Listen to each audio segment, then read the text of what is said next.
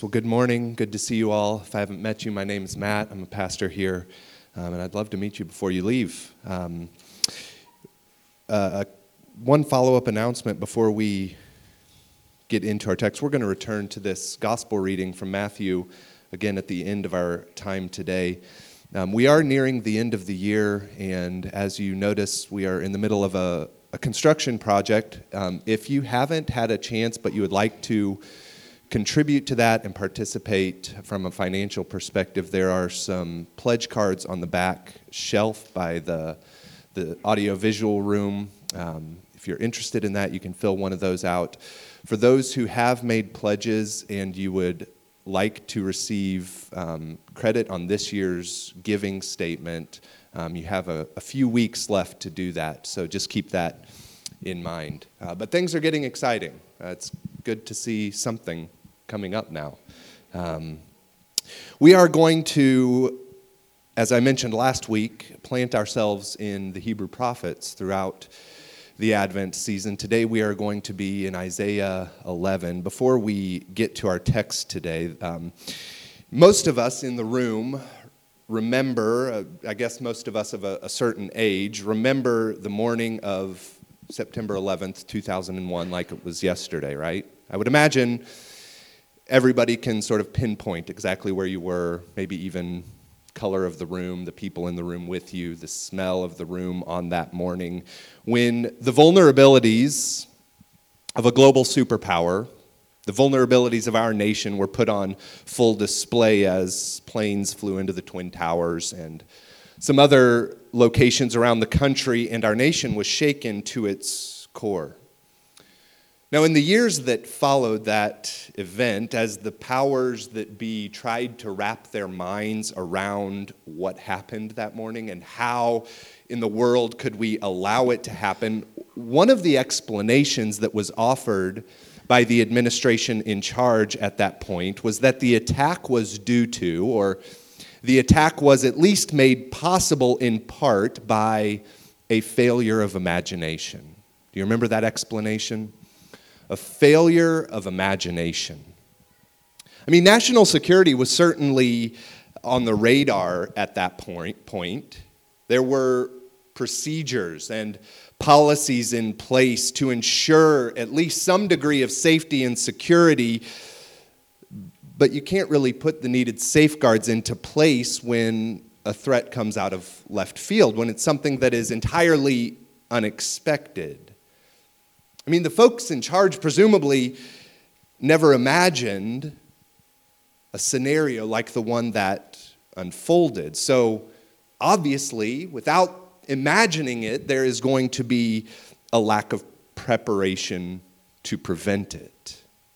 A failure of imagination. It's sort of like the idea of unknown unknowns, or maybe the black swan theory, where it's hard to predict scenarios that are completely outside of our normal expectations.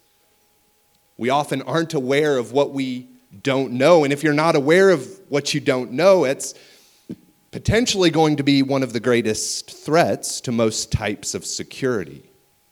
So we can imagine that, whether we're talking about big, broad types of security, global security, national security, or cyber security, or if we want to hone in on something much more personal, home security or property security, things like that. If you knew about new technologies, if you were aware of some of the new methodologies those who commit crimes were planning to use, you could potentially prevent those security disasters. But a failure of imagination makes that quite difficult. A failure of imagination. And I think there's some spiritual significance to this idea, failure of imagination as well. A significance that we find expressed explicitly throughout the Hebrew prophets. This is what one Old Testament scholar, Walter Brueggemann, refers to as the prophetic imagination. The prophetic imagination. Maybe you've heard that term before, but one of the main tasks that the Hebrew prophets engaged in was this process of reframing the history of the people of Israel, an understanding of their faith in Yahweh in light of the new and often catastrophic destructive realities of the present, and then reimagining a new future that was much different than the catastrophic present. The point, of course, being that it is impossible, or at least quite unlikely, to live into your identity or to live into any new sort of a reality if you don't first imagine or conceive of something altogether different than the present. And I think in our day and age, a failure of imagination continues to be one of the most prominent threats to faithfulness for the people of God. So we're looking at the prophet Isaiah today. We're going to be in chapter 11 again. And this is in the middle of an incredibly discouraging state of affairs for the people of Israel, for the people in Jerusalem, and really Judah in general. This is right on the heels, at the end of chapter 10, right on the heels of a pretty sober analysis of the facts. The end of Isaiah chapter 10, this is the image that we get. The axe is chopping the tree. We found similar language in our gospel reading today from Matthew chapter 3. The axe chopping the tree. The prophet says, the lofty will be humbled and brought low.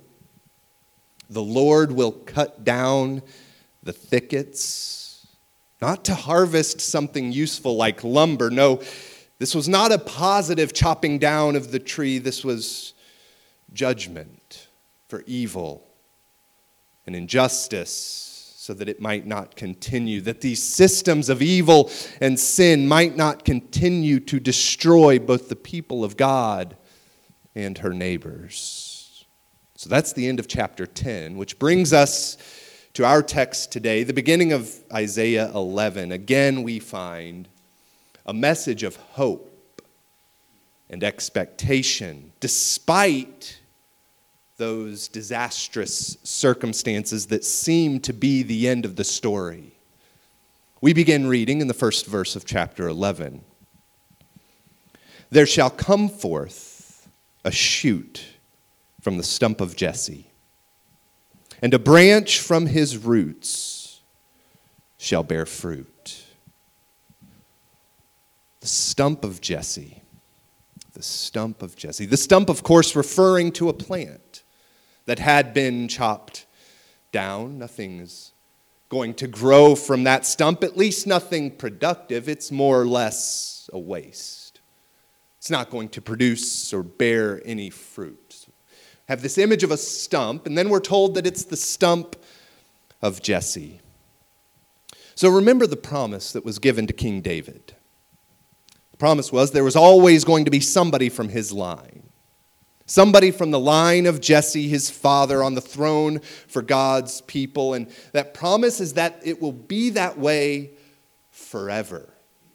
And in the grand scheme of things, Isaiah's message is not too far after the reign of King David. But in the time of Isaiah, the tree of Jesse was destroyed. It was pretty much non-existent. It was a stump. The Davidic dynasty had failed. That whole project was a disaster. There wasn't anybody ruling from the line of Jesse. It is just a stump. Nothing positive, no life, nothing productive. Sure, you can use a stump as a stool to sit on and get some rest, or a stool to prop your foot up on and tie your shoe or something like that, but that's about it. The stump of Jesse, that image, is a constant reminder that that whole project, it was a failed endeavor. At this point, it seems like it's pretty much a forgotten promise, or at worst, maybe a cruel joke. Maybe this promise is delivered, but there was no intention from God to ever follow through to bring that to fruition. But in the middle of death and decay, when all that is evident is this stump of Jesse, the prophet imagines something unexpected. a shoot from that stump, something unexpected, but a faint hope of future growth, of possibilities that there's no evidence for in the present, but possibilities nonetheless. There is a sign of life when all that surrounds is death because of this shoot from the stump of Jesse. An unidentified sprout at this point, but a shoot that would eventually bear fruit when all that surrounds is death. And then the prophet goes on to describe the one who would come. Verse 2. And the Spirit of the Lord shall rest upon him, the Spirit of wisdom and understanding, the Spirit of counsel and might, the Spirit of knowledge and of the fear of the Lord. And his delight shall be in the fear of the Lord. He shall not judge by what his eyes see, or decide disputes by what his ears hear. But with righteousness he shall judge the poor, and decide with equity for the meek of the earth. And he shall strike the earth with the rod of his mouth, and with the breath of his lips he shall kill the wicked. Righteousness shall be the belt of his waist, and faithfulness the belt of his loins.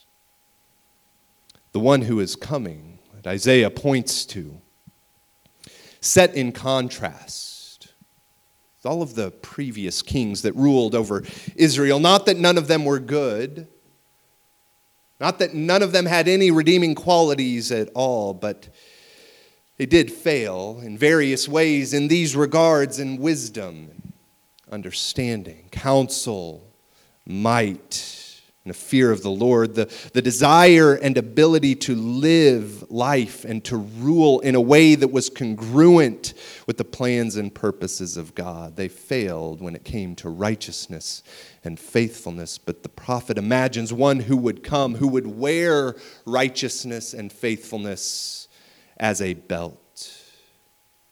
And these are the unlikely, the unimaginable realities of a king and a reign like that. We continue reading in verse 6.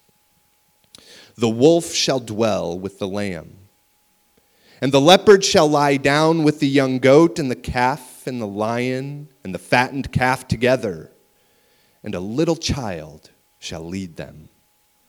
The cow and the bear shall graze, their young shall lie down together, and the lion shall eat straw like the ox.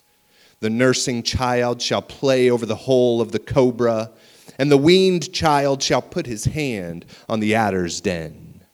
They shall not hurt or destroy in all my holy mountain, for the earth shall be full of the knowledge of the Lord as the waters cover the sea.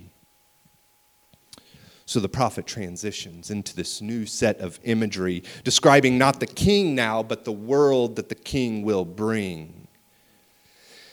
Think about each of these relationships that are mentioned in this text: wolf and lamb, leopard and the young goat, calf and lion, cow and the bear, or a lion eating straw like an ox.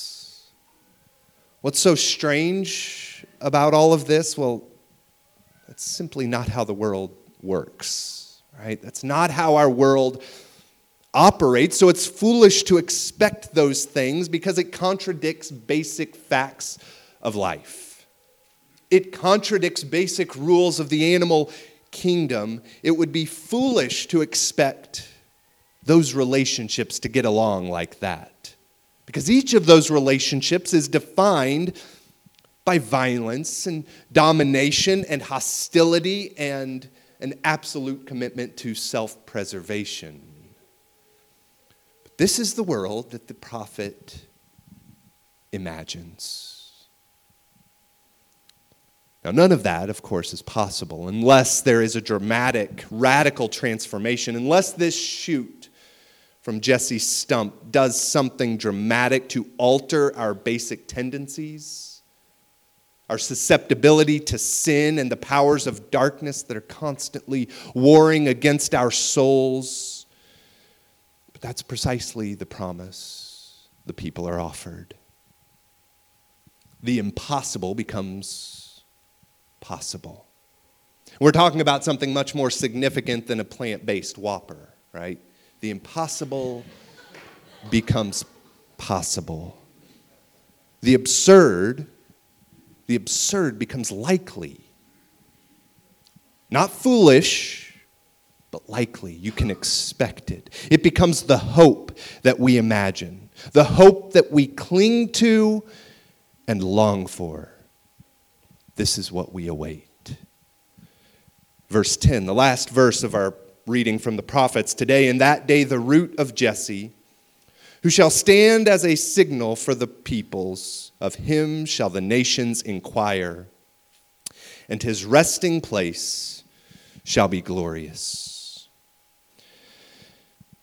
A prophetic imagination, the ability to imagine something different, might be one of the necessary tools for us in our waiting.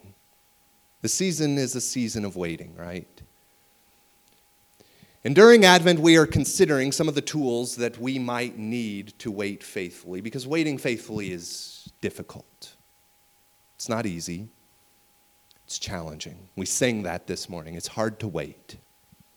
It is hard to wait. It's even harder to remain faithful in our waiting. So we are considering what might we need in order to increase our chances of waiting faithfully for our King. Last week we focused on that first necessary tool that will help in our faithful waiting. We suggested that faithful waiting begins with a recognition of our need. It begins with a recognition of our need for correction and a willingness to become a people marked by repentance. Today we focus on the need of imagination.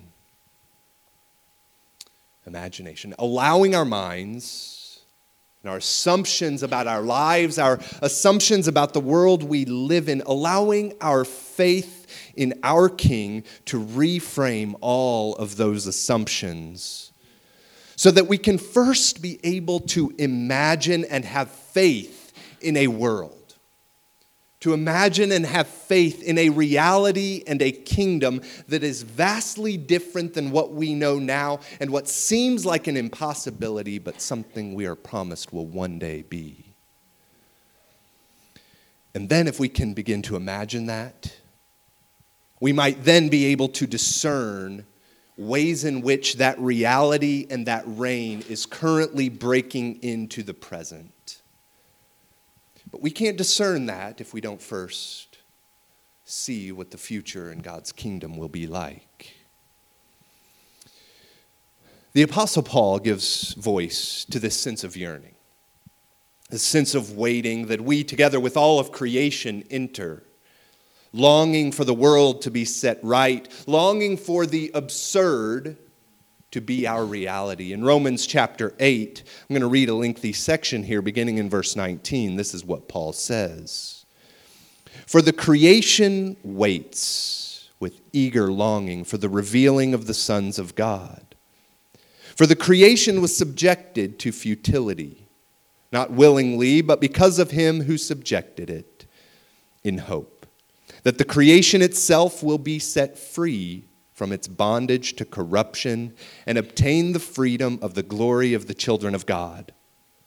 For we know that the whole creation has been groaning together in the pains of childbirth until now. And not only the creation, but we ourselves, who have the first fruits of the Spirit, groan inwardly as we wait eagerly for adoption as sons, the redemption of our bodies. For in this hope we were saved. Now hope that is seen is not hope, for who hopes for what he sees? But if we hope for what we do not see, we wait for it with patience. We wait for it with patience. This is critical to understand in our waiting, because at times, even today, even after the first advent of our Messiah in Bethlehem and the life he enabled, at times we look around, maybe many times we look around, and it seems pretty dark. It seems like there's nothing but a stump. Maybe that image is an accurate description of where you find yourself today. A stump. No life. Death and decay. It seems like everything has been damaged and destroyed, and we groan. We long for it to be fixed, for our brokenness to be restored, for the brokenness of all of creation to be redeemed and restored. But often we can't even see glimpses of hope that will ever be a reality. Maybe because we're blinded by the status quo, or blinded by reality as it is today, our challenging situation. Maybe blinded by our sin or the apparent absence of God in the wait. The apparent inactivity of God. Or the apparent refusal of God to step into our darkness, to make his presence known while we wait in darkness. As people of faith, as the Apostle Paul reminds us, we acknowledge that we hope in something we cannot see. It's sort of what we have signed on for. We hope in something we cannot see, and if we hope in something we cannot see, we must learn patience. Trusting that God is here. Trusting that God is working, even if it appears as though he remains idle. We trust that God will be with us to the end and will restore all things. Our gospel reading for today, we read it a moment ago from Matthew chapter 3, depicted John the Baptist in the wilderness, preaching his message of repentance. Why? Because the kingdom of heaven is at hand. And then the prophet goes on to quote, Matthew goes on to quote from the prophet Isaiah, "Prepare the way of the Lord, make his paths straight." Now, admittedly, this seems to be a little bit curious, but it is a common Advent text. Prepare the way of the Lord. Now, is this a season of waiting and longing, or are we working? Are we preparing? Do we have a task to engage in, or are we simply waiting? Or is it possible that it's a little bit of both? Maybe unsurprisingly, I think it is a little bit of both. Henry Nouwen put it this way. He said, "How do we wait for God? We wait with patience. But patience does not mean passivity. Waiting patiently is not like waiting for the bus to come, the rain to stop, or the sun to rise. It is an active waiting in which we live the present moment to the full in order to find there the signs of the one we are waiting for."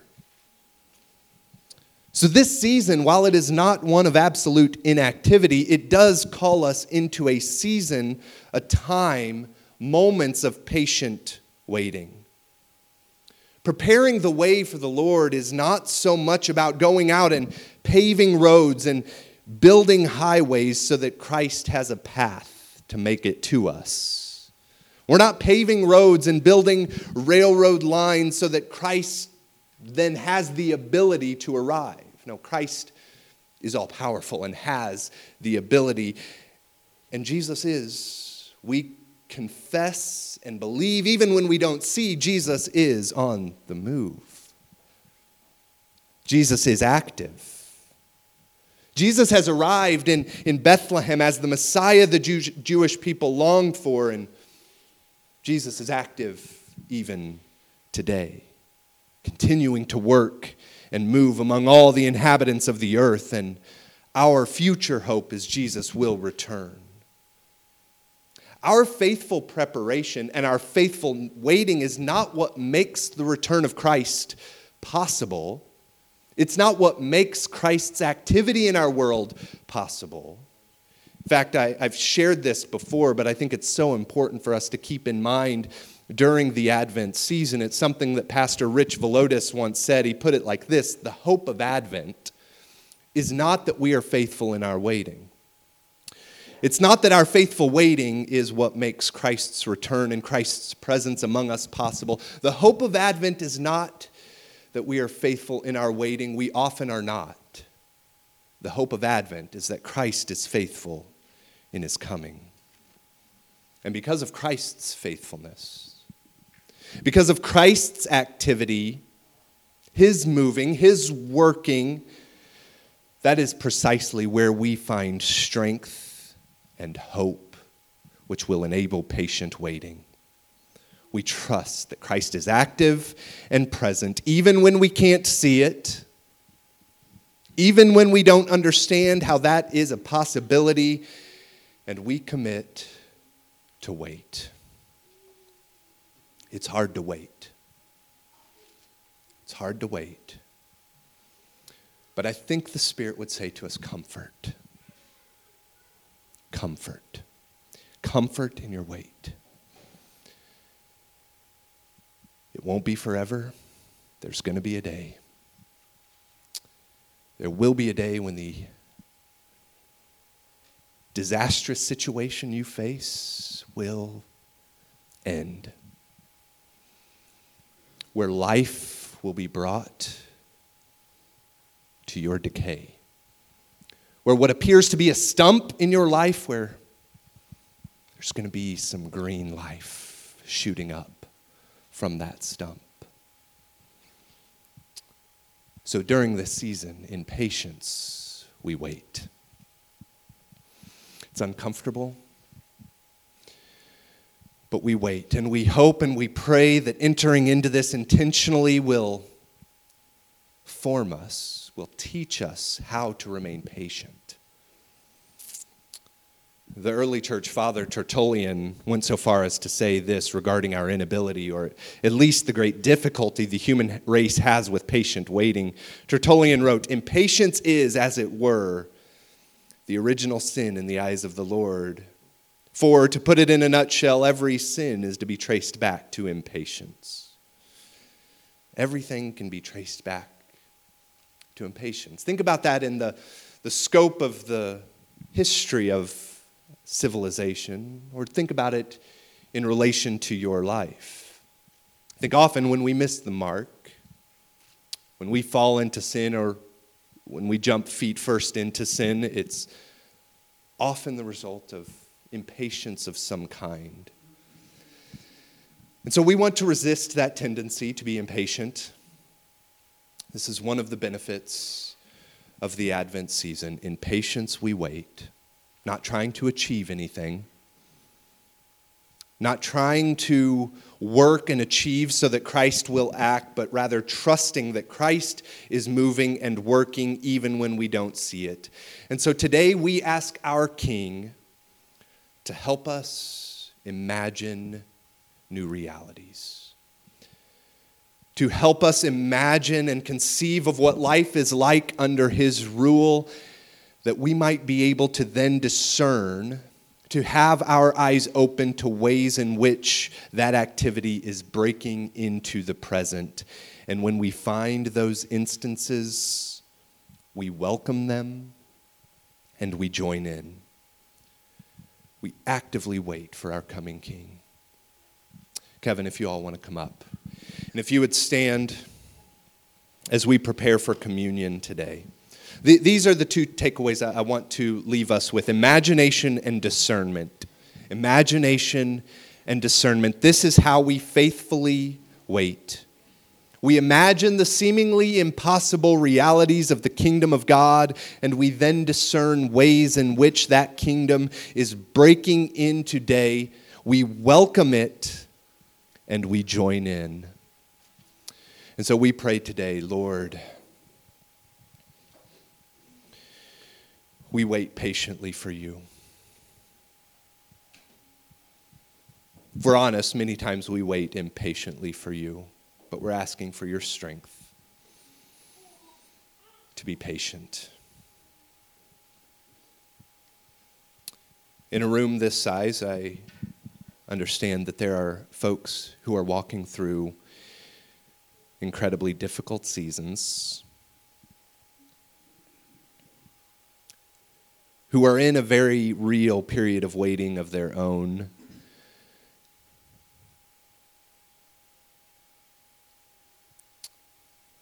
Lord Jesus, we trust that you see, that you know, that you don't see or know from a distance, but that you are walking with us. We pray that you would make your presence known to each of us in our waiting.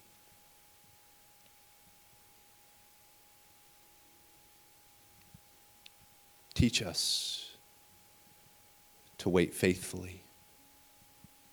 Give us patience, we pray.